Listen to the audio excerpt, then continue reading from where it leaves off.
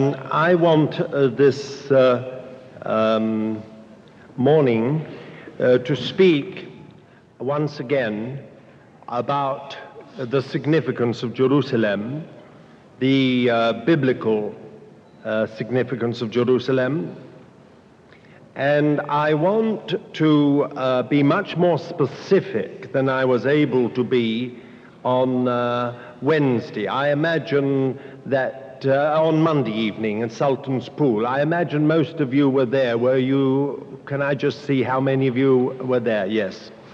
Well, now in that time we had to be a little more general in what we had to say, but I would like to be a good deal more specific in this seminar, and particularly I want to talk about the Jewish connection to Jerusalem.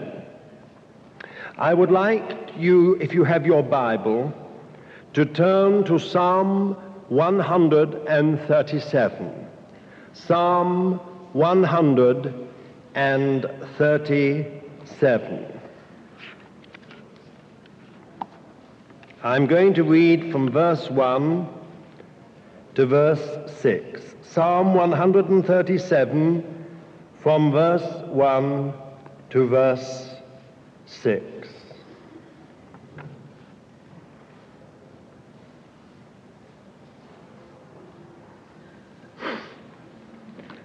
By the rivers of Babylon, there we sat down, yea, we wept when we remembered Zion. Upon the willows in the midst thereof we hanged up our harps.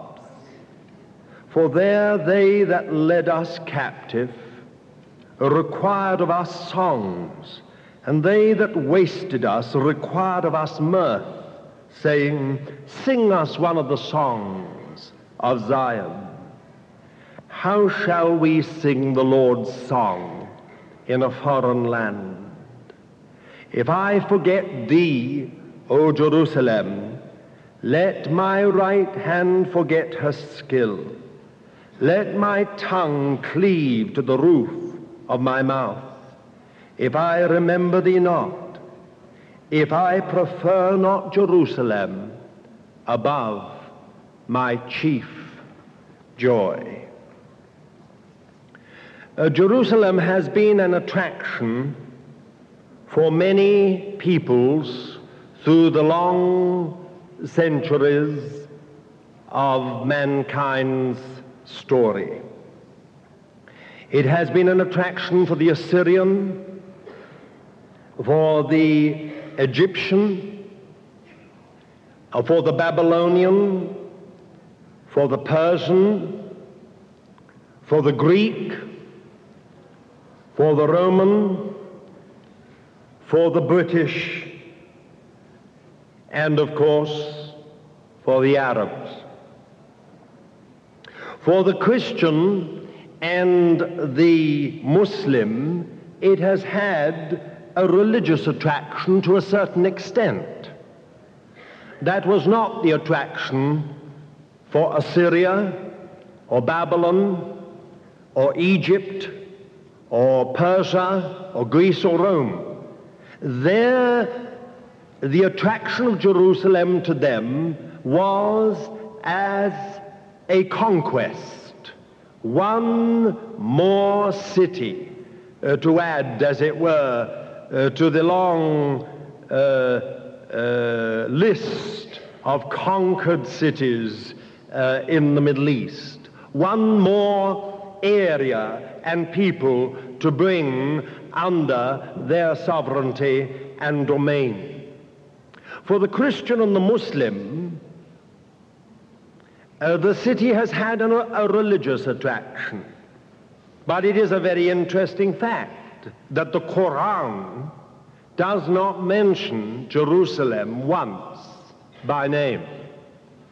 The Bible mentions Jerusalem over 600 times by name, and then of course you have other names given to it. Sometimes it's just called the City of God, sometimes it is called Zion. But Jerusalem itself is mentioned over 600 times. The attraction of Jerusalem to Islam is that Jerusalem is the place where the Muslim believes Muhammad ascended into heaven on his faithful steed, his white steed, Buraq.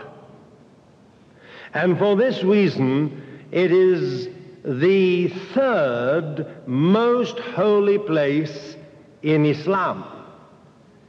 In fact, the most holy place in Islam is Mecca, and the second most holy place is Medina. And then, of course, the Shiites have a third most holy place in Persia, in Iran. So for some areas of Islam, Jerusalem is the fourth, and for others, the Sunni, it is the third most holy place. But it is not the most holy place. Actually, in the beginning of Islam, they used to turn towards Jerusalem to pray.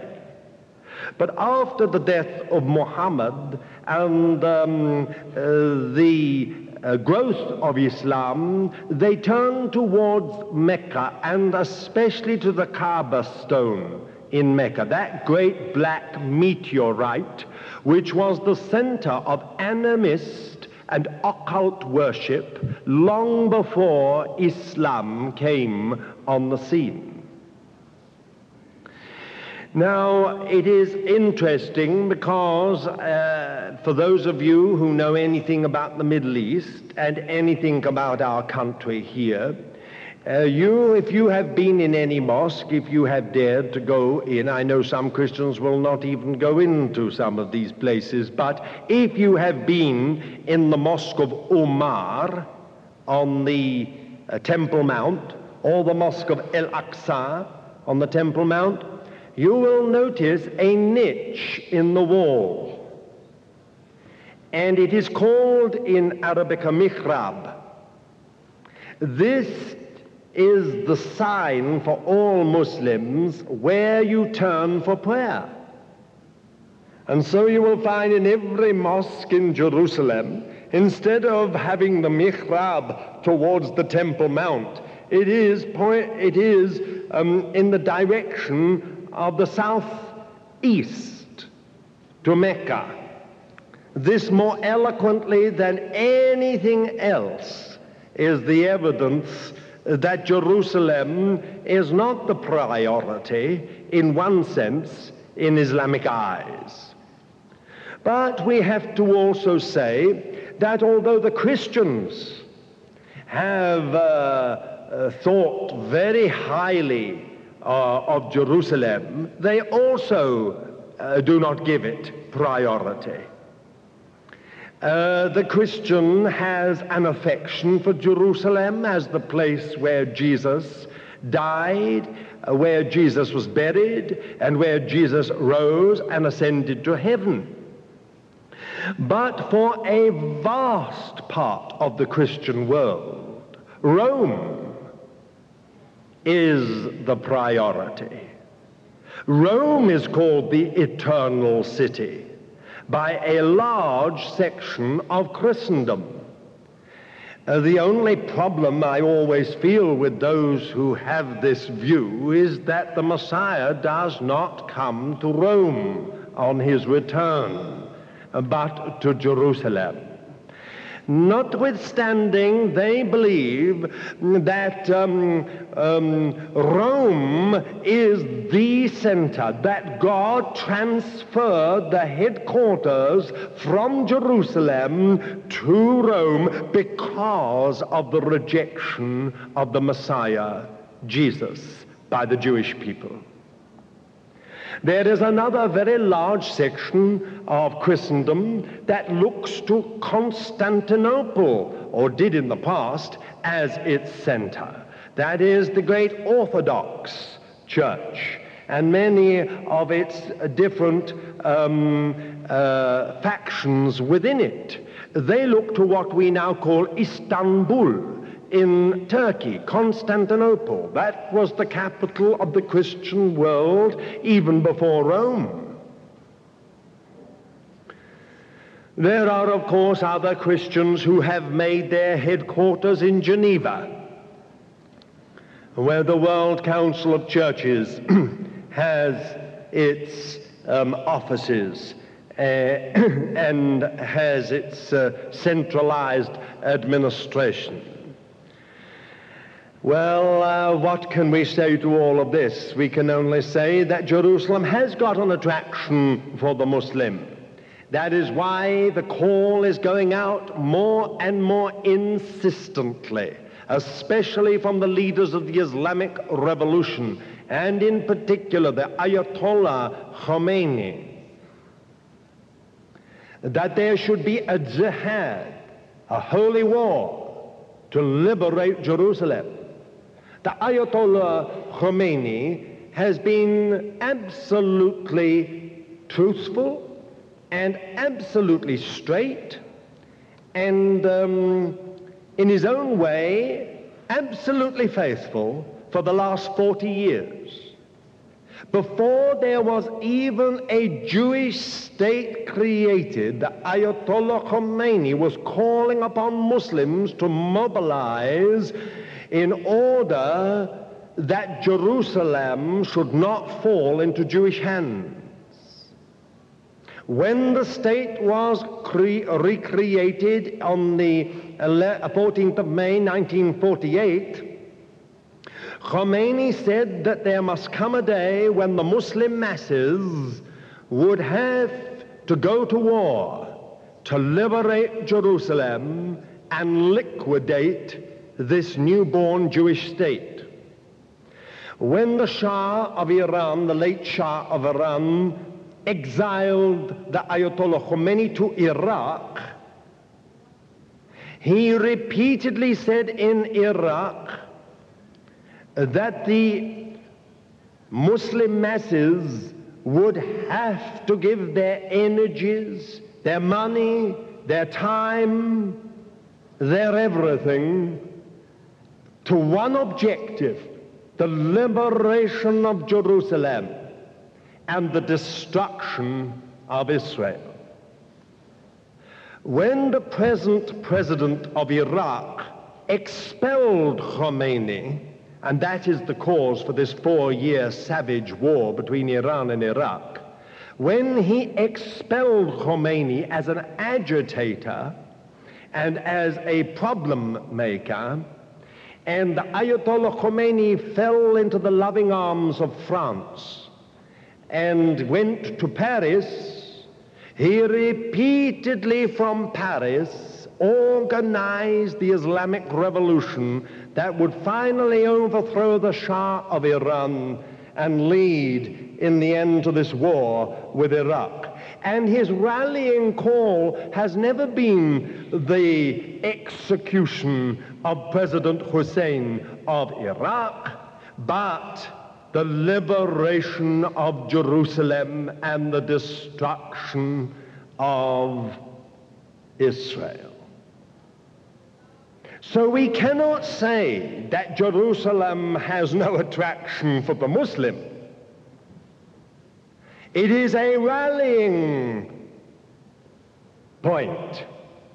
It is a war cry now. And wherever the Islamic revival is coming, anywhere in the world, it has become, the word Jerusalem has become for the Muslim masses the great rallying cry, the great catalyst for excitement.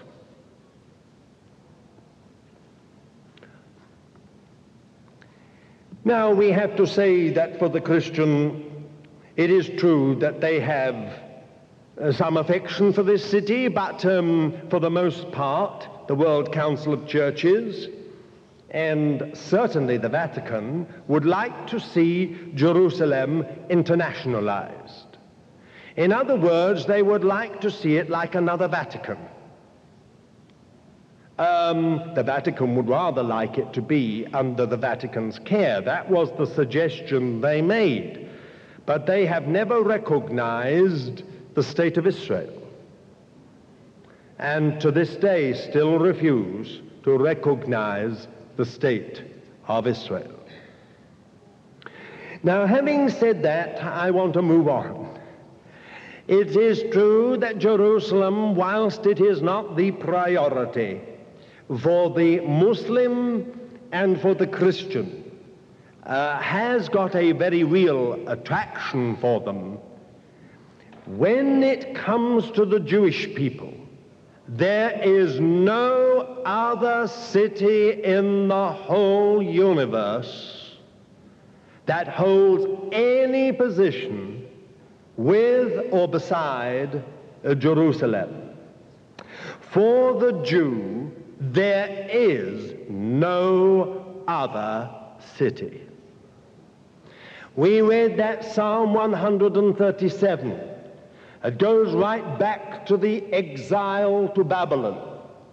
We read how they said, how can we sing the songs of Zion in a foreign land? For them, Zion or Jerusalem represented the whole nation, represented the whole land, represented the whole territory. It was as if the one city, Jerusalem, symbolized the significance of the calling of the Jewish people, the uniqueness of the Jewish people, and the destiny of the Jewish people. It is a very interesting fact that even the most assimilated Jew finds somewhere deep down within him some strange feeling about Jerusalem. I remember the words of Elchanan Levinsky. In the very name of Jerusalem, there lies concealed something powerful, unknown, and mysterious that draws the Jewish heart. I must just tell you, if you will pardon me, my own personal experience.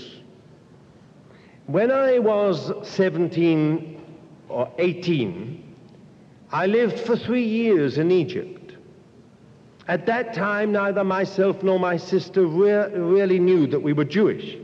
We only knew that the Jewish community in the town in which we lived were always from childhood trying to help us, trying to look after us, trying to do everything for us.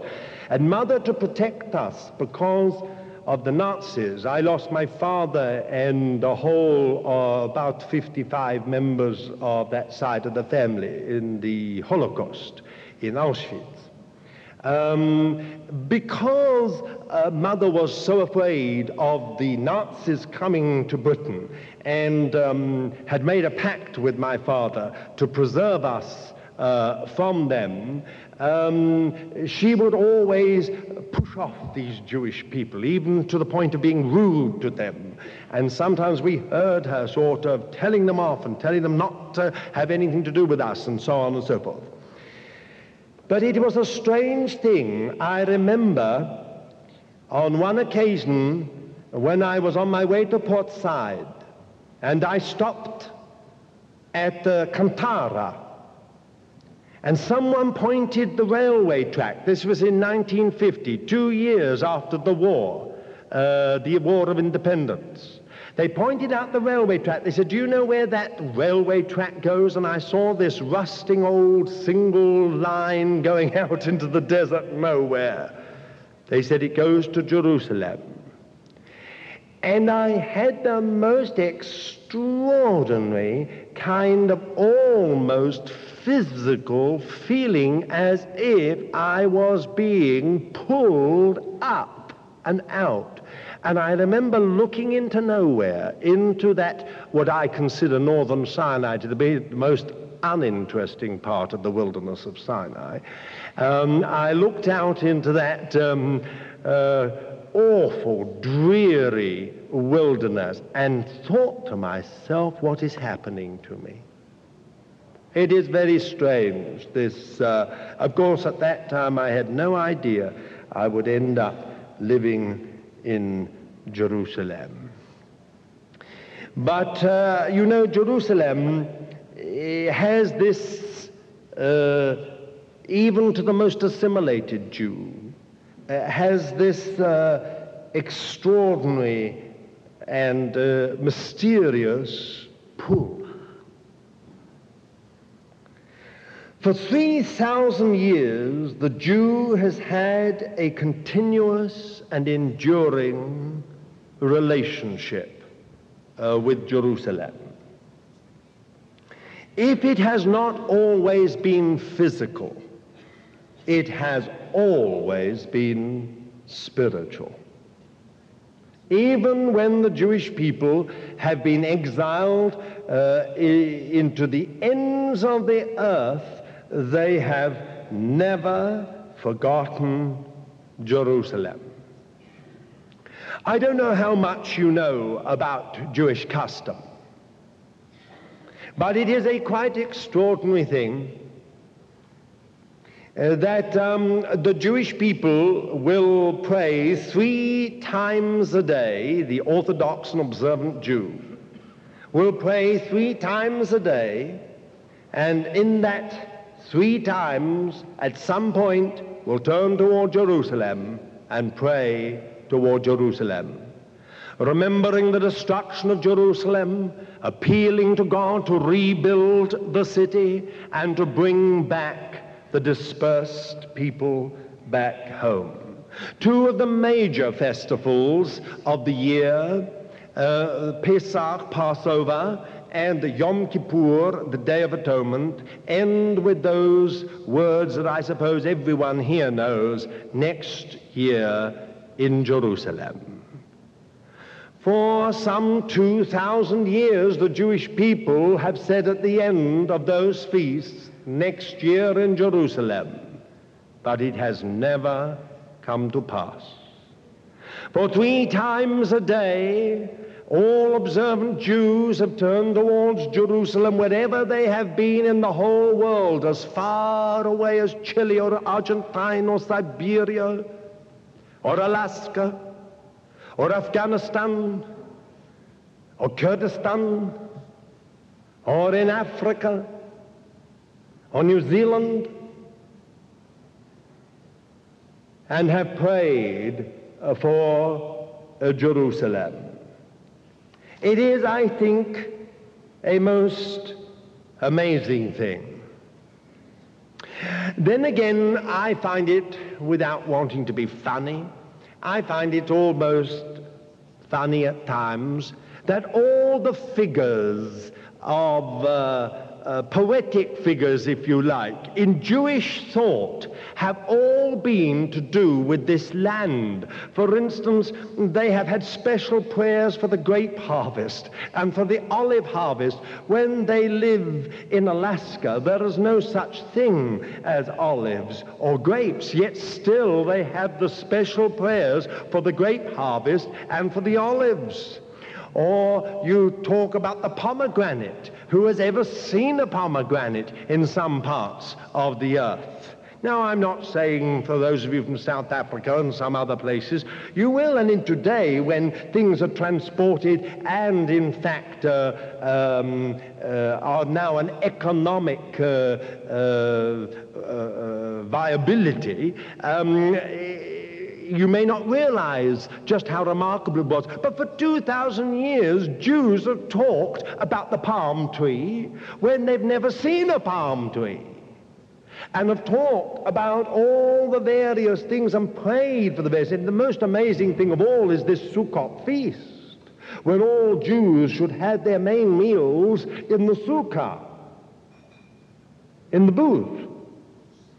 It doesn't matter where they live. They're excused, of course, because of the wickedness of the northern climes. When it's cold and wet, you don't have to have your meal in the sukkah. But I find it extraordinary, having been brought up in Britain, where it rains for at least 300 of the 365 days of the year, that at the end of Sukkot, In every synagogue in Britain, the Jews will stand and implore the Lord to pour out rain upon the dry land when all around it may have been raining for months on end.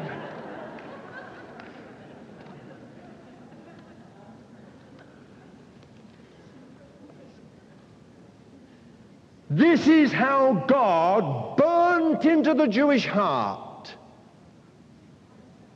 the whole question of this land, which he promised to Abraham, to Isaac, and to Jacob, and to their seed forever. Even when they were far away in the far corners of the earth, they still prayed as if they were in this land, just as if the exile had never taken place. Now it is Jerusalem which has become the focal point of all these longings, of all this prayer, of all this anguish, of all this sense of loss. The exile of the Jewish people, both exiles, but particularly this last exile of 1,800 years, has had a traumatic effect upon Jewish thought. The rabbis spent not just a few hours, but spent years and years and years of their lives meditating, reflecting, investigating. Why has there been such an exile? What did the Jewish people do to warrant such an exile?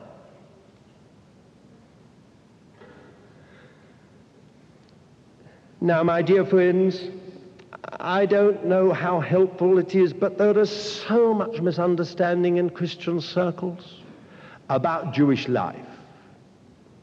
So many Christians tend to think of Jews as horribly bound with the bondage of the law. You know, the kosher kitchen, Sabbath keeping, the festivals, and everything else is, we almost feel sorry for them. But I'm not so sure, frankly, that it has ever been the bondage that Christian people have imagined. It is perfectly true that the kashrut laws that we now observe are not the biblical kashrut laws of Leviticus, but are Talmudic laws that have been added to the Levitical law. But why? That is the point. I sometimes hear Christian people talking down that, oh, the Talmud, we want to get rid of the Talmud and all the rest of it. But my friends, if there had been no Talmud, there would be no Jewish people alive today. It has been due to the Talmud and to the rabbis' interpretation of the law, and in many ways addition to the law, which has under the hand of God made the Jewish people absolutely separate from all other peoples and enabled them to endure to the day when God brought them back.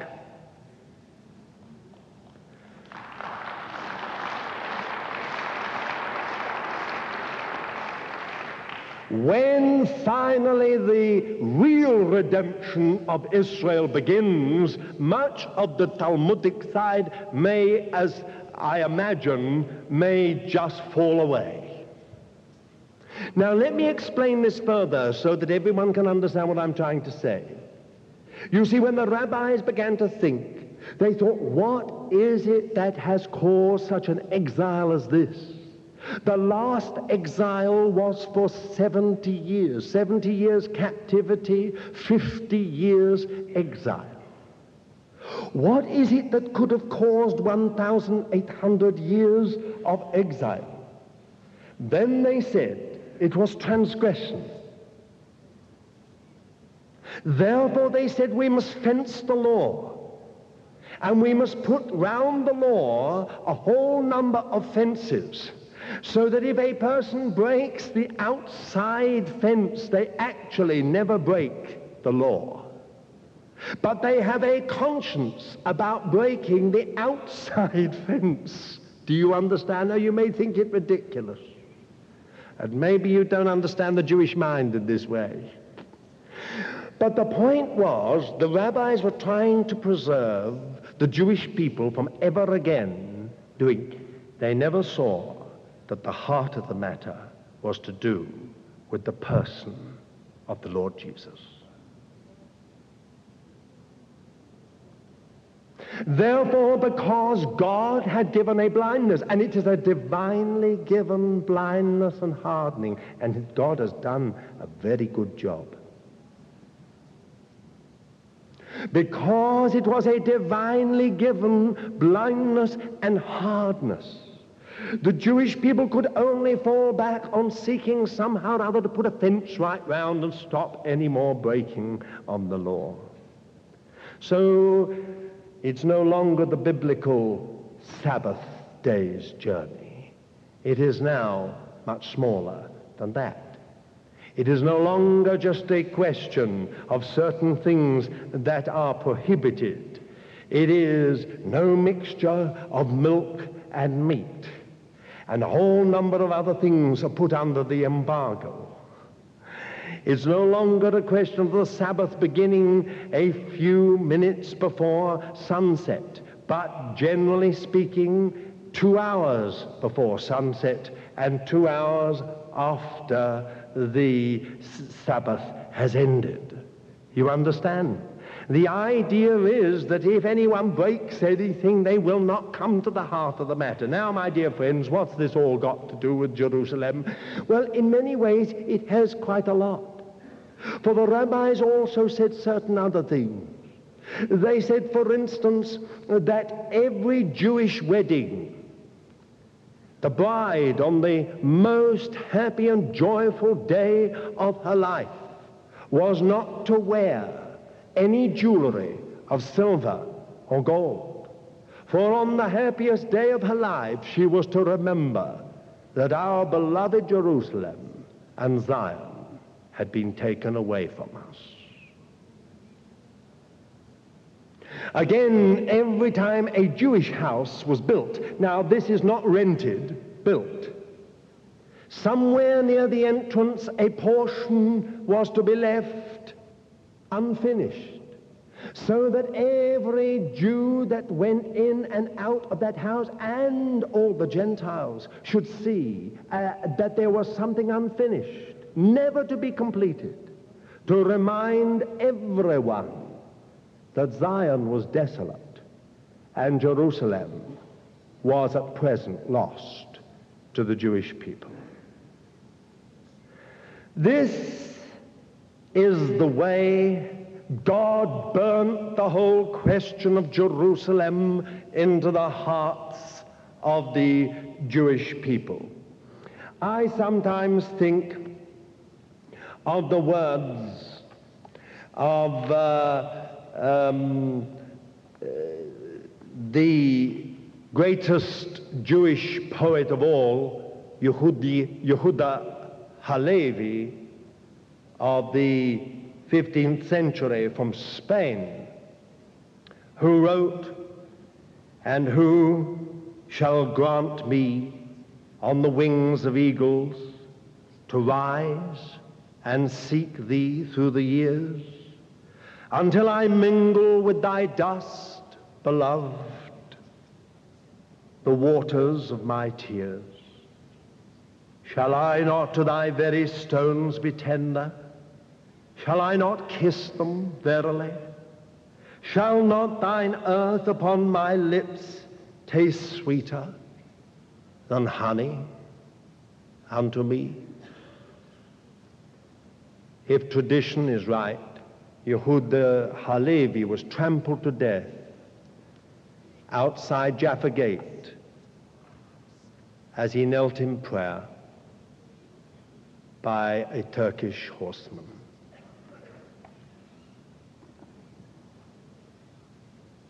Those words of Halevi symbolize, probably better than anything else, the longing and desire of the Jewish people for Jerusalem. Now, my dear friends, where did this all begin? Where did this love story with Jerusalem begin? It began with the divine choice of Jerusalem. I don't think that if the Jewish people, knowing them as I do, had been left to themselves, they would have chosen Jerusalem. I think they were much more likely to have chosen Ashkelon, or Yaffo, Joppa, or some other place. Maybe they could have taken Tyre or Sidon, because it came within the biblical boundaries. Some city that would have had a port, some city that had a navigable harbor, some city that was a commercial crossroads or a commercial Waterloo, a sort of terminal for land routes and a terminal for sea routes. That would have been the obvious capital, wouldn't it? And when you think that the great motorway, or Autobahn, or Autostrada, or whatever you like to call it, was coming from Egypt and is called by the prophet Isaiah in Isaiah 9, the way of the sea, the Via Maris, began in Egypt, came right through the northern Sinai, came along by Gaza and Ashkelon and Ashdod to Yaffo, then went up to the plain of Sharon, went through the Carmel range, went right across the plain of Jezreel, right by Capernaum, and then turned north, went to Damascus. And from there you could either go northwards to Europe or eastwards to Babylon and Central Asia. That was the great major trade route of antiquity in this area. And the other wasn't quite as great, but was also very important. It started right down in the Yemen, came right up through Saudi Arabian Peninsula, came right the way through Aqaba, turned inland and went through Amman, and then up through Gilead and through to Damascus, and then north to Europe, eastwards to Babylon. These were the two great major trade routes. If the Jewish people had been left to themselves, I am quite sure they would have chosen some city that was on one or other of these trade routes. Only God, in his infinite wisdom, would have chosen Jerusalem. And he chose a city up in the Judean mountains that was on no trade route and was on no crossroads and had no river and therefore no harbor. It had nothing. As I said on Wednesday, it didn't even have a proper water supply. The Gihon spring was outside of the city wall, and God chose her and said, "This is the place where I have caused my name to dwell." And from then on, in the words of the psalmist, his foundation is in the mountains of Zion. Glorious things are spoken of thee, O city of God. I will make mention of those that are born in her. This one was born in her, and that one was born in her. When they come to take the register of the nations, they will say, this one and that one was born in her. And then the psalmist ends with an exultant cry, all my fresh springs are in thee. And there are no fresh springs within the city. So he saw something. In other words, he saw what God was getting at. There was no fresh springs in Jerusalem. Gihon was outside. So what he was saying was this: God has chosen this city without any of the natural assets or advantages of the normal capital city of the nations of the world, that it might be a picture of his grace. It has to be preserved by him. He has to be its life. He has to be its power. He has to be its glory. It has no other. That's why the psalmist could cry at the end, and we tend to think of these Old Testament saints as benighted and half blind. My dear friends, I wish we had some of them in the church today. They'd stir us up. They saw a good deal more than these believers under the new covenant, with all the wonderful indwelling and empowering of the Holy Spirit. They seem to be so blind. The psalmist says, all my fresh springs are in thee. In other words, Jerusalem stands for a life which is from above. The life of God over against the life of the flesh. The heavenly over against the earthly. The eternal over against the transient or time-bound. The incorruptible over against the corruptible. Jerusalem, not Babylon. Babylon was one of the most magnificent cities of the ancient world. Do you know that it took 3 days to cross Greater Babylon? It was so great. It had 3 great walls until you came to the inner city. It had some of the great, famous scenes, or whatever you call them, of antiquity. The Hanging Gardens of Babylon. It had botanical gardens. It had zoological gardens. It had great, magnificent avenues and boulevards. Babylon was laid out as any really great human city ought to be laid out, like Paris, like Rome, even like Washington. Magnificent buildings, magnificent statuary, magnificent memorials, magnificent squares and piazzas. It had great banking houses, a great post office, did you know that? A great stock exchange, and canals that came up hundreds of miles from the Persian Gulf and brought seafaring ships into the very heart of the city. The Hanging Gardens that went up that great, we would say, ancient skyscraper, if you know what I mean. It was one of the wonders of the ancient world. And not only that, but there were the great iron gates, which everyone came to visit. My dear friends, if I had taken you on a trip to Babylon, and I was your tourist guide, and I was taking you around, I think you would have been bowled over from wherever you came in the world of the day in which Babylon was the great empire.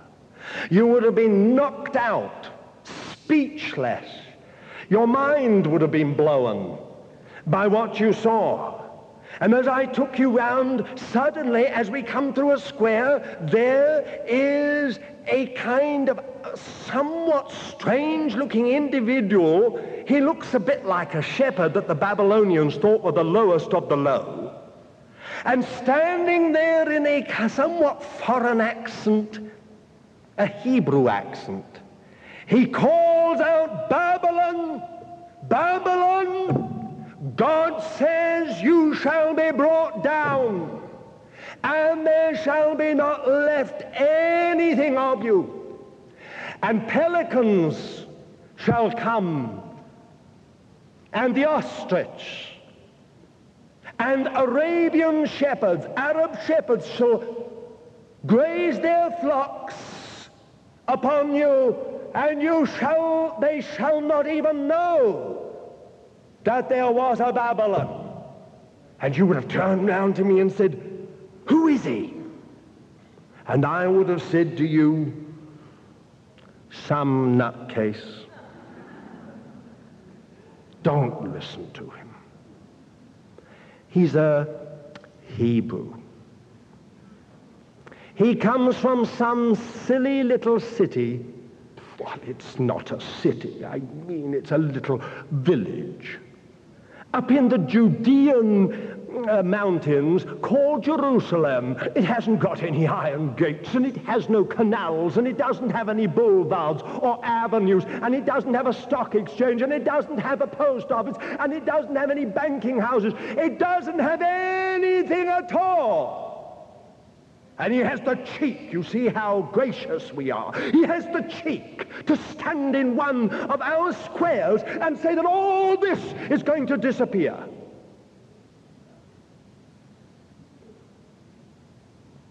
I have said to my American friends, if I were to stand in Washington, that most beautiful city of the New World, and was to stand near the Washington Memorial, and was to say, you see all this? It is all going to disappear. God is going to judge this whole thing, and it will disappear so completely that the world will not even know that there was a Washington. They will say it was a myth, a legend, that it never existed. You would laugh at me. How could Washington disappear? So great, the capital of the superpower of the world. How could Washington disappear? But my friends, they all disappear. It's only Jerusalem that endures.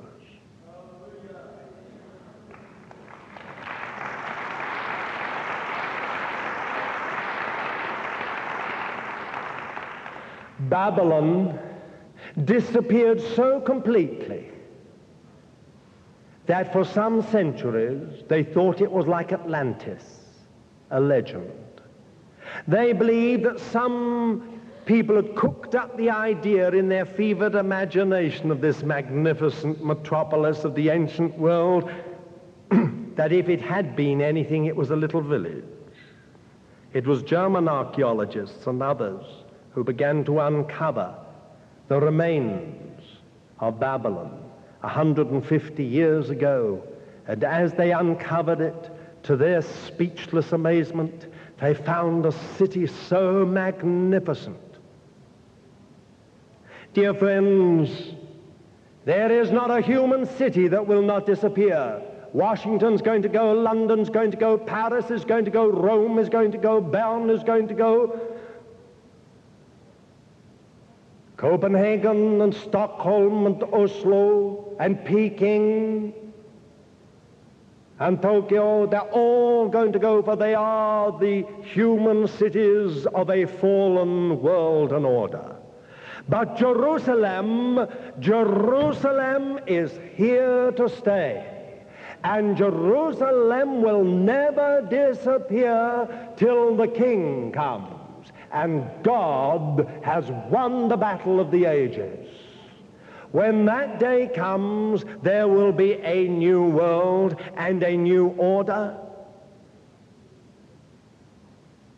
Dear friends, this love story of the Jewish people with Jerusalem began with a divine choice. Only God could have chosen Jerusalem. And he chose a city that had no commercial or natural advantages at all compared with other cities. Now, may I just say something that will possibly shock some of you? I believe, to be perfectly honest, that if we had been left to ourselves, and I am so thankful that even the Jewish people, we in our fallen state, have not been left to ourselves. The grace of God has been with us all through the last 1,800 years of our exile till our return. But if we had been left to ourselves, knowing as I do the mind of our people, I believe we would probably have chosen Tel Aviv as our capital. And the whole world would have been very happy for it. It was David Ben-Gurion who fought for Jerusalem. Of all the battles of the War of Independence, more lives were relatively lost in the battle to keep Jerusalem but David Ben-Gurion, with that God-given foresight, said, if we lose Jerusalem, we shall lose the destiny of the Jewish people.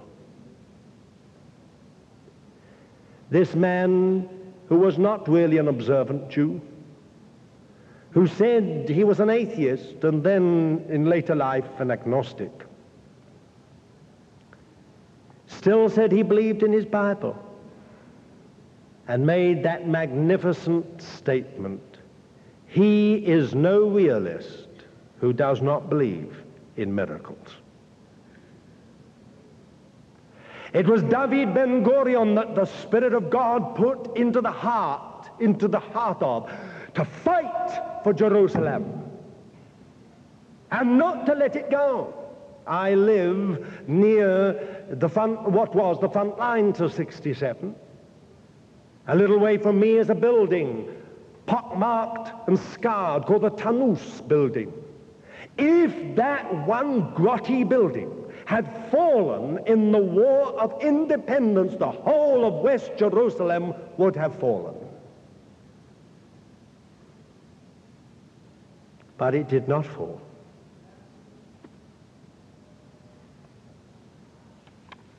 Now, my dear friends,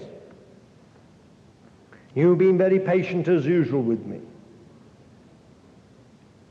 This long Jewish connection with Jerusalem is overlooked by most of the world. They would like to think the Jews had a connection with Jerusalem in the time of David some 3,000 years ago, and that they even had a connection with Jerusalem in the time of Jesus, about 2,000 years ago.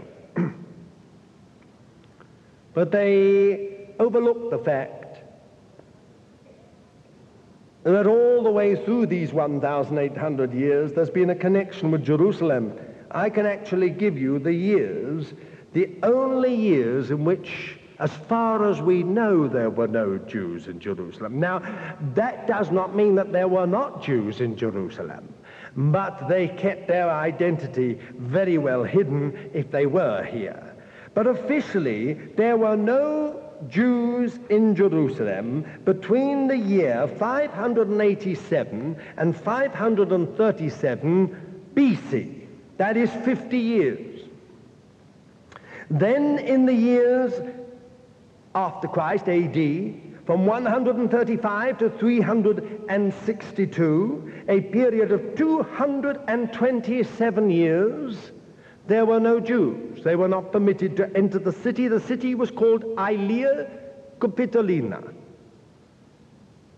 Hadrian built a heathen Roman city. From 370 to 438, period of 76 years under the Byzantines, no Jews. From 629 to 638, 9 years.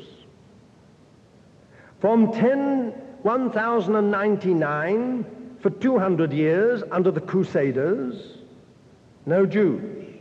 And then the only other period there've been no Jews, from 1948 to 1967 under the Jordanians, when all Jews were expelled from the old city of Jerusalem, a period of 19 years. Now, if you look at that, it is extraordinary that over these last 2,500 years, there have been no more than about 500 years in which Jews have not been here, and that's scattered over a period.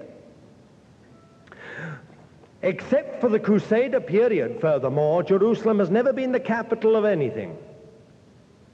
In all those years, Jerusalem was ruled from Babylon or from Rome or from Constantinople or from London or from Amman. Sometimes she was ruled in the Arab period from Baghdad, from Cairo, from Damascus. But Jerusalem was never the capital of anything except for the Crusader period, unless the Jews were here.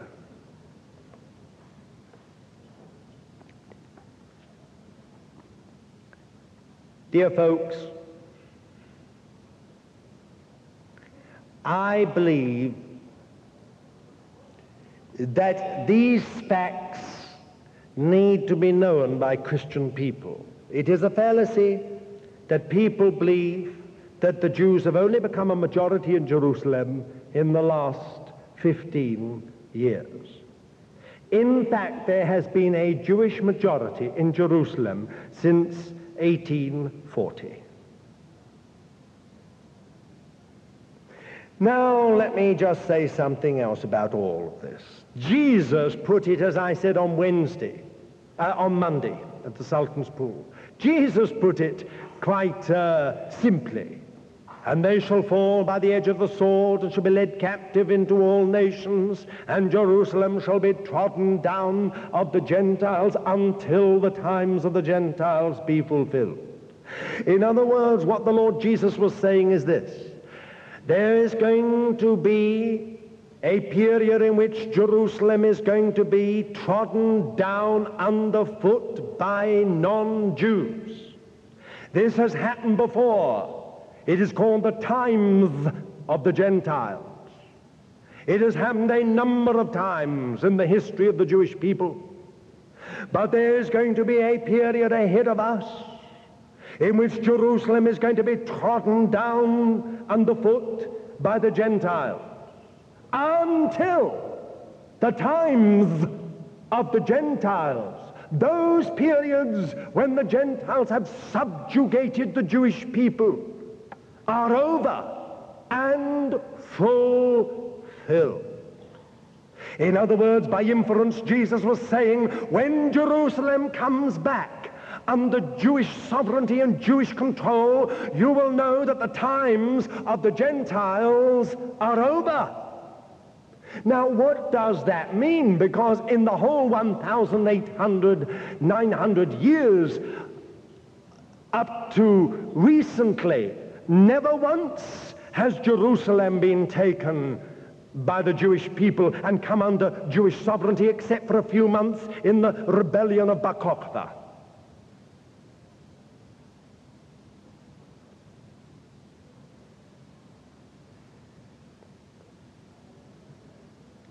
In that lightning move on the 6th and 7th of June, 1967, the Israeli government, having, through the good services of Britain, warned King Hussein to stay out of the planned war of our neighbors that was going to be launched and which was going to result in a massacre worse than the massacres of Genghis Khan, in which the Mediterranean was going to run red with the blood of Jewish men, women, and children.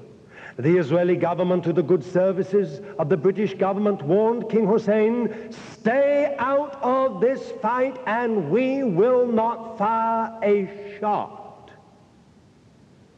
at you.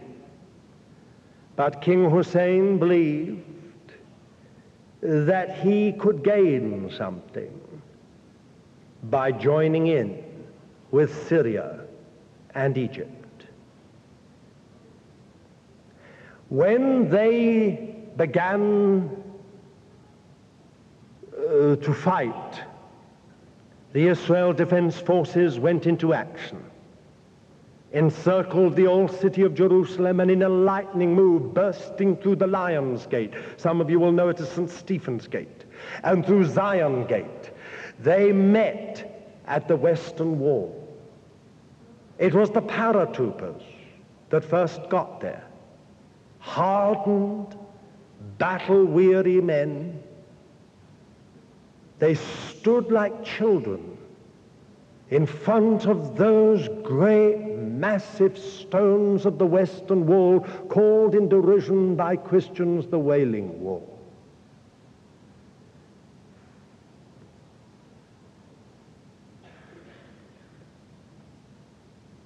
They couldn't believe it.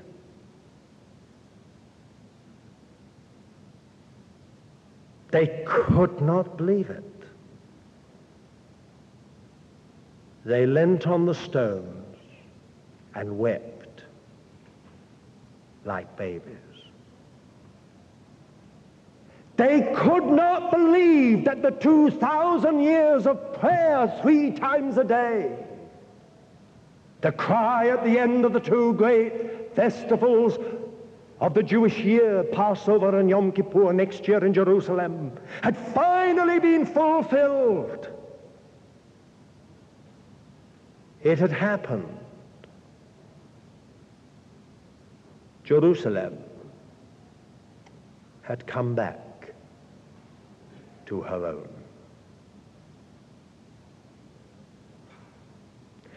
It is a very striking fact that in 1917, on the 11th, I think it was, of December 1917, an event took place in Jerusalem that had colossal historic significance. Not very far from here, near Newgate, on what we now call Paratroopers Hill, the cavalcade of British officers stopped.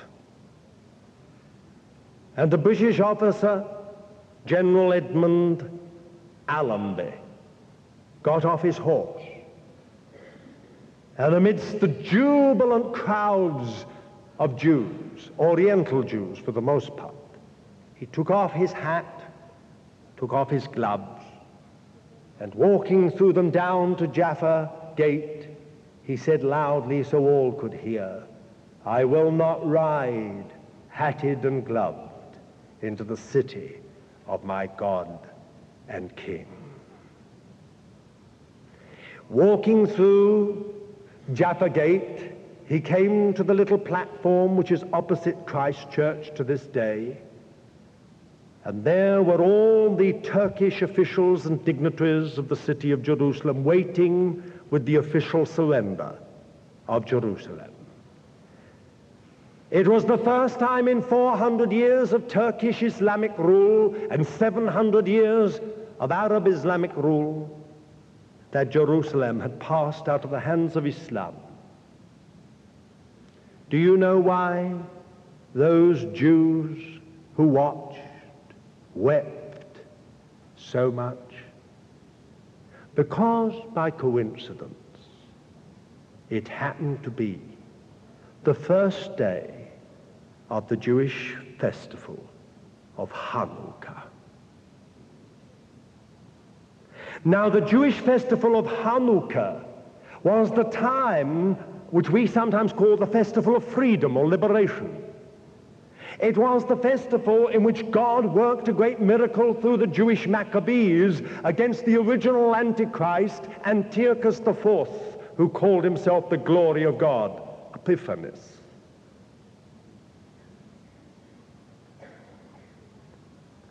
And everyone wondered, could it just be that the redemption of Israel has begun? Only a few weeks before, there had been another historic declaration, the Balfour Declaration. 50 years later, on the 7th of June, 1967, Jerusalem was reunited. Now, those of you who are Bible students, do you know the significance of 50 years? Jubilee. Do you know the meaning of Jubilee? All property and possessions return to their rightful owner.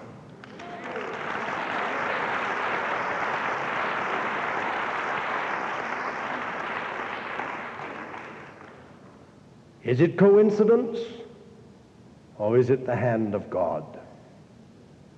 Dear friends, it seems to me that Something happened in the June War of 1967, which was a prophetic milestone. Just like there had been a previous prophetic milestone on the 14th of May, 1948. By these prophetic milestones, we know where we are in the economy of God. Now, may I just say a few things before I close? You might wonder, why do we say so much about Jerusalem, and why so much about its connection with the Jewish people? Because Jesus summed up the whole of world history by this word, the times of the Gentiles. As far as God is concerned, there has only been two kinds of history, or peer, if you like, to divide the whole of human story.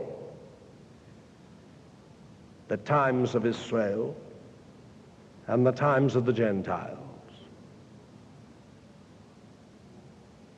If what I am saying is right, it means this: we have irrevocably, irreversibly passed into the last phase of world history. It may be a generation, it may be a century, it may even be 2 centuries. I doubt it. But we have passed irrevocably into the last phase of world history. And Jerusalem is the sign.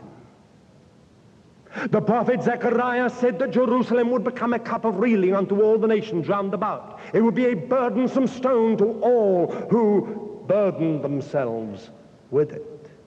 Who could have ever thought that Jerusalem 100 years ago would be a burdensome stone to anybody? I would have thought it was a pebble.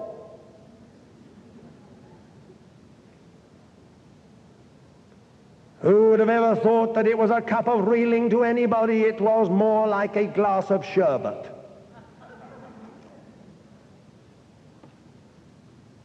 But today, nobody questions the fact that Jerusalem is poison to anybody who tries to meddle with it.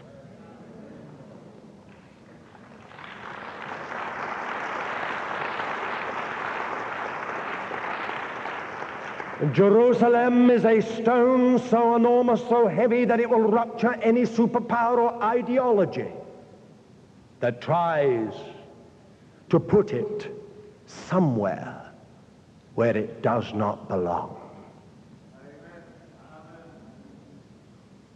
There are powers, superpowers, and ideologies in the world today, both Islamic and Marxist, as well as our friend the United States, and not our friend, the Soviet Union. They would like to lift this stone called Jerusalem and put it in another place. It will rupture them. Thank God. It is the divine will and program that these arrogant, presumptuous powers, not recognizing the Most High, who rules in the affairs of men, will try to contradict his purpose and his destiny for this city, and will themselves be broken. How it will happen, I do not know, but we shall see another David and Goliath, I'm quite sure. Dear friends, sometimes people ask me, if we've passed out of the times of the Gentiles, what times are we in now? Have we returned to the times of Israel? I never know how to answer this question. And I always say I am not at all sure. This is how I describe it. The rabbis had some of them, a name for the last period of world history. They called it the threshold of the Messiah. And I like that most of all. For didn't the Lord Jesus himself say, when you see these things begin to come to pass, know ye that he is nigh, even at the door? He's not outside the city. He's not even outside the garden. He's not even just inside the gateway. He's at the door. He's on the threshold. You can hear his footsteps. You see, this city was the city that Jesus loved so much. You know, the Lord Jesus never put on a kind of theatrical act when he burst into tears. In the Greek, it is a very strong word that's used when he burst into tears. It was uncontrollable weeping. It was as if Jesus, with all his foreknowledge, his insight, his understanding, stood above the whole city laid out before him on the Mount of Olives and could see all the suffering and all the unhappiness, not only of that present time, but of the future. You know, there is a saying that most of you will have heard,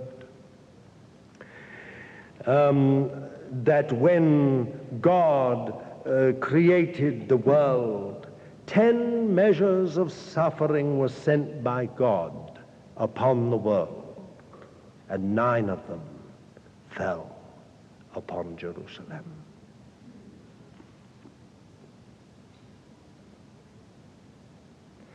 Jesus loved this city. He cried out one time, "Oh, Jerusalem, Jerusalem, that stonest the prophets and killest those that are sent to her.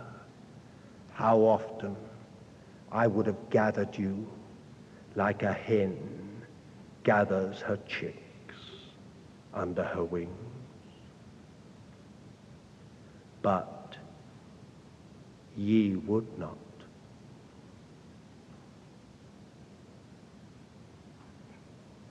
Your house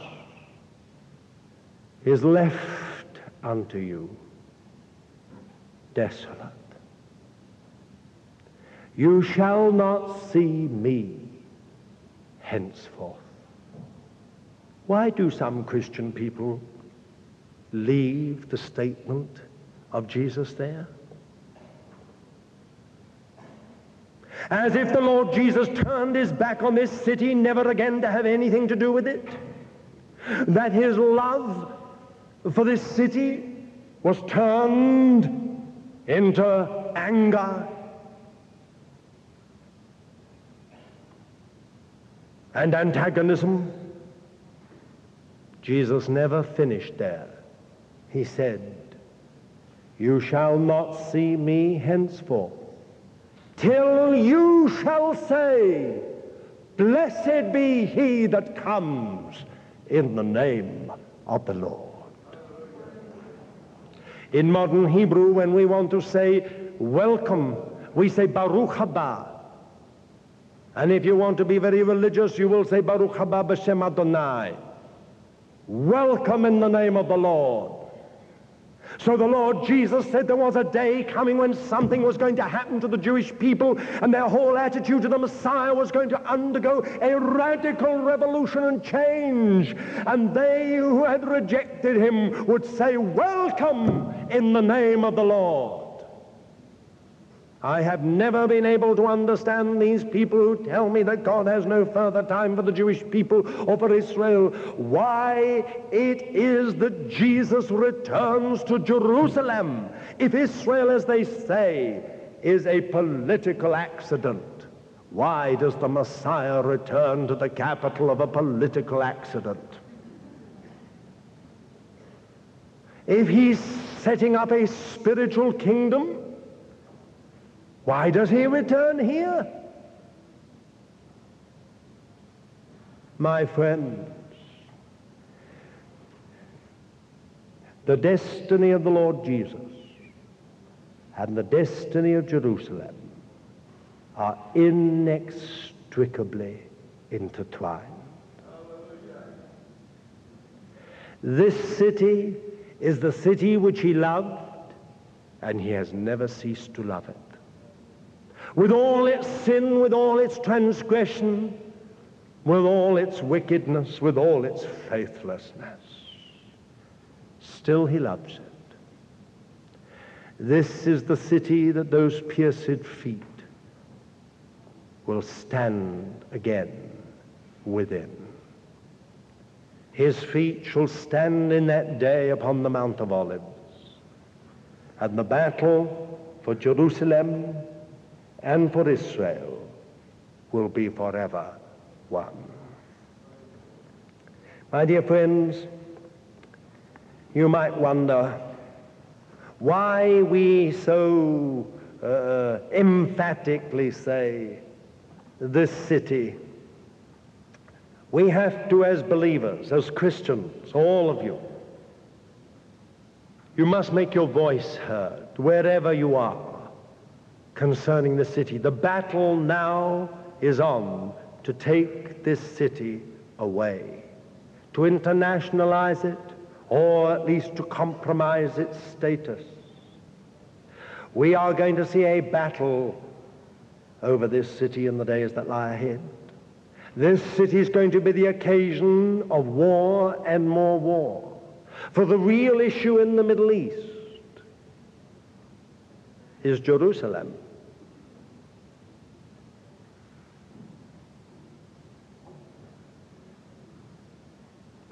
Sometimes people say, why do you have to be so emphatic about this? Because this Jerusalem symbolizes the significance of the Jewish people, their calling and their destiny.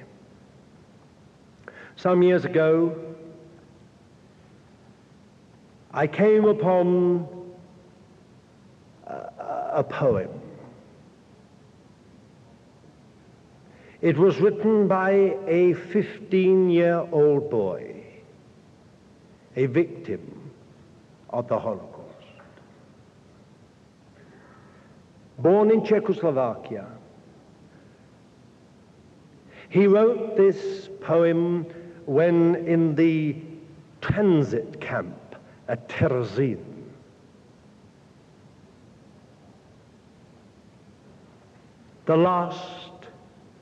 The very last, so richly, brightly, dazzlingly yellow.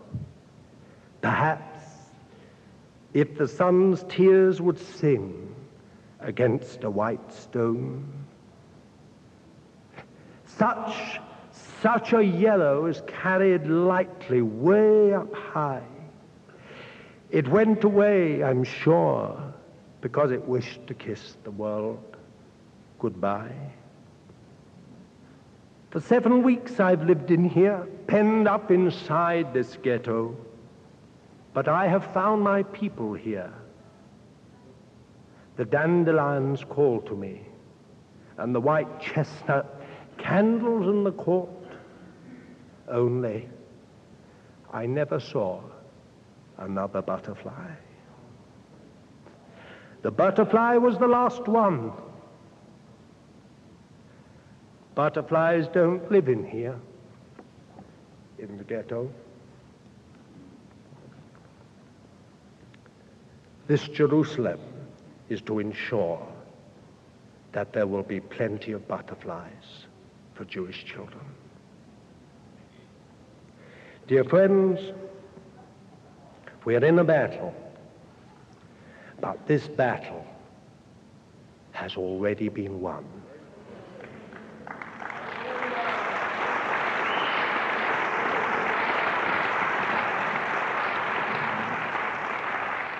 There will be, I am afraid,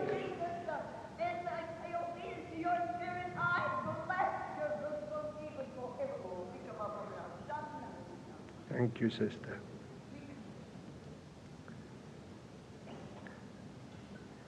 I believe that there will be much more Jewish blood shed and much more Jewish suffering before the final battle is won. But I have absolutely no doubt that God has already won this battle.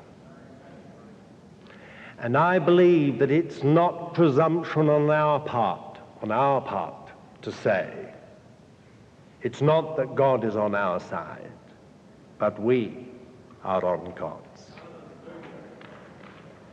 Dear friends, I do pray that God will make every one of you an intercessor.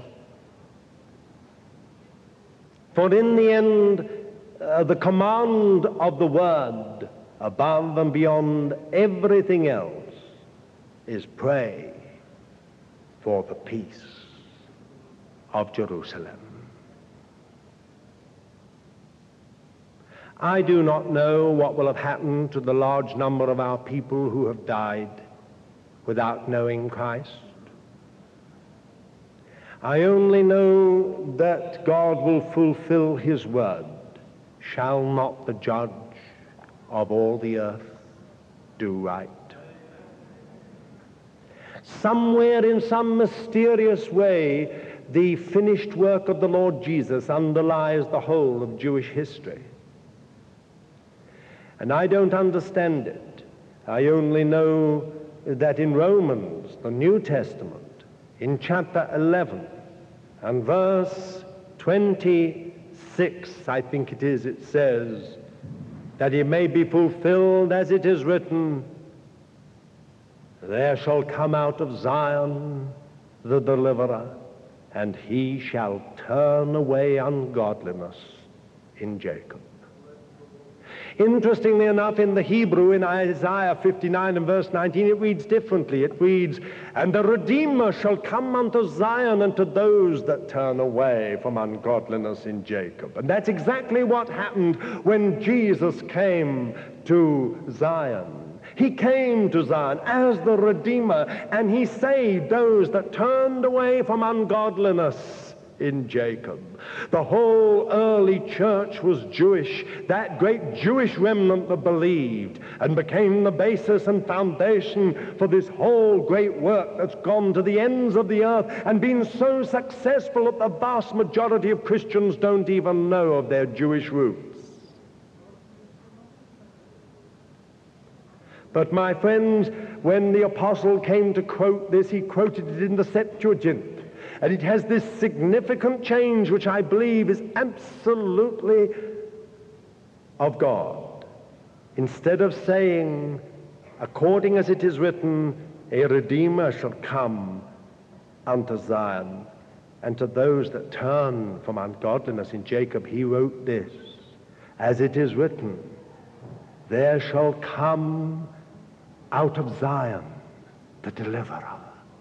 He shall turn away ungodliness in Jacob. Dear friends, the Jewish people have suffered so terribly at the hands of the Christian church. There is no way for the average Jew to take a kindly view of the gospel or of evangelism, of the work of the cross, even sometimes of the person and name of Jesus. After all, they've been butchered in that name, tortured in that name, buried alive in that name.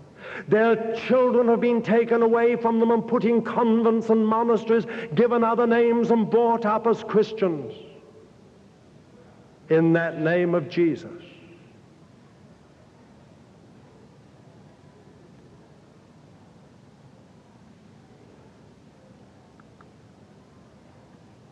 There's only one way that it can ever happen.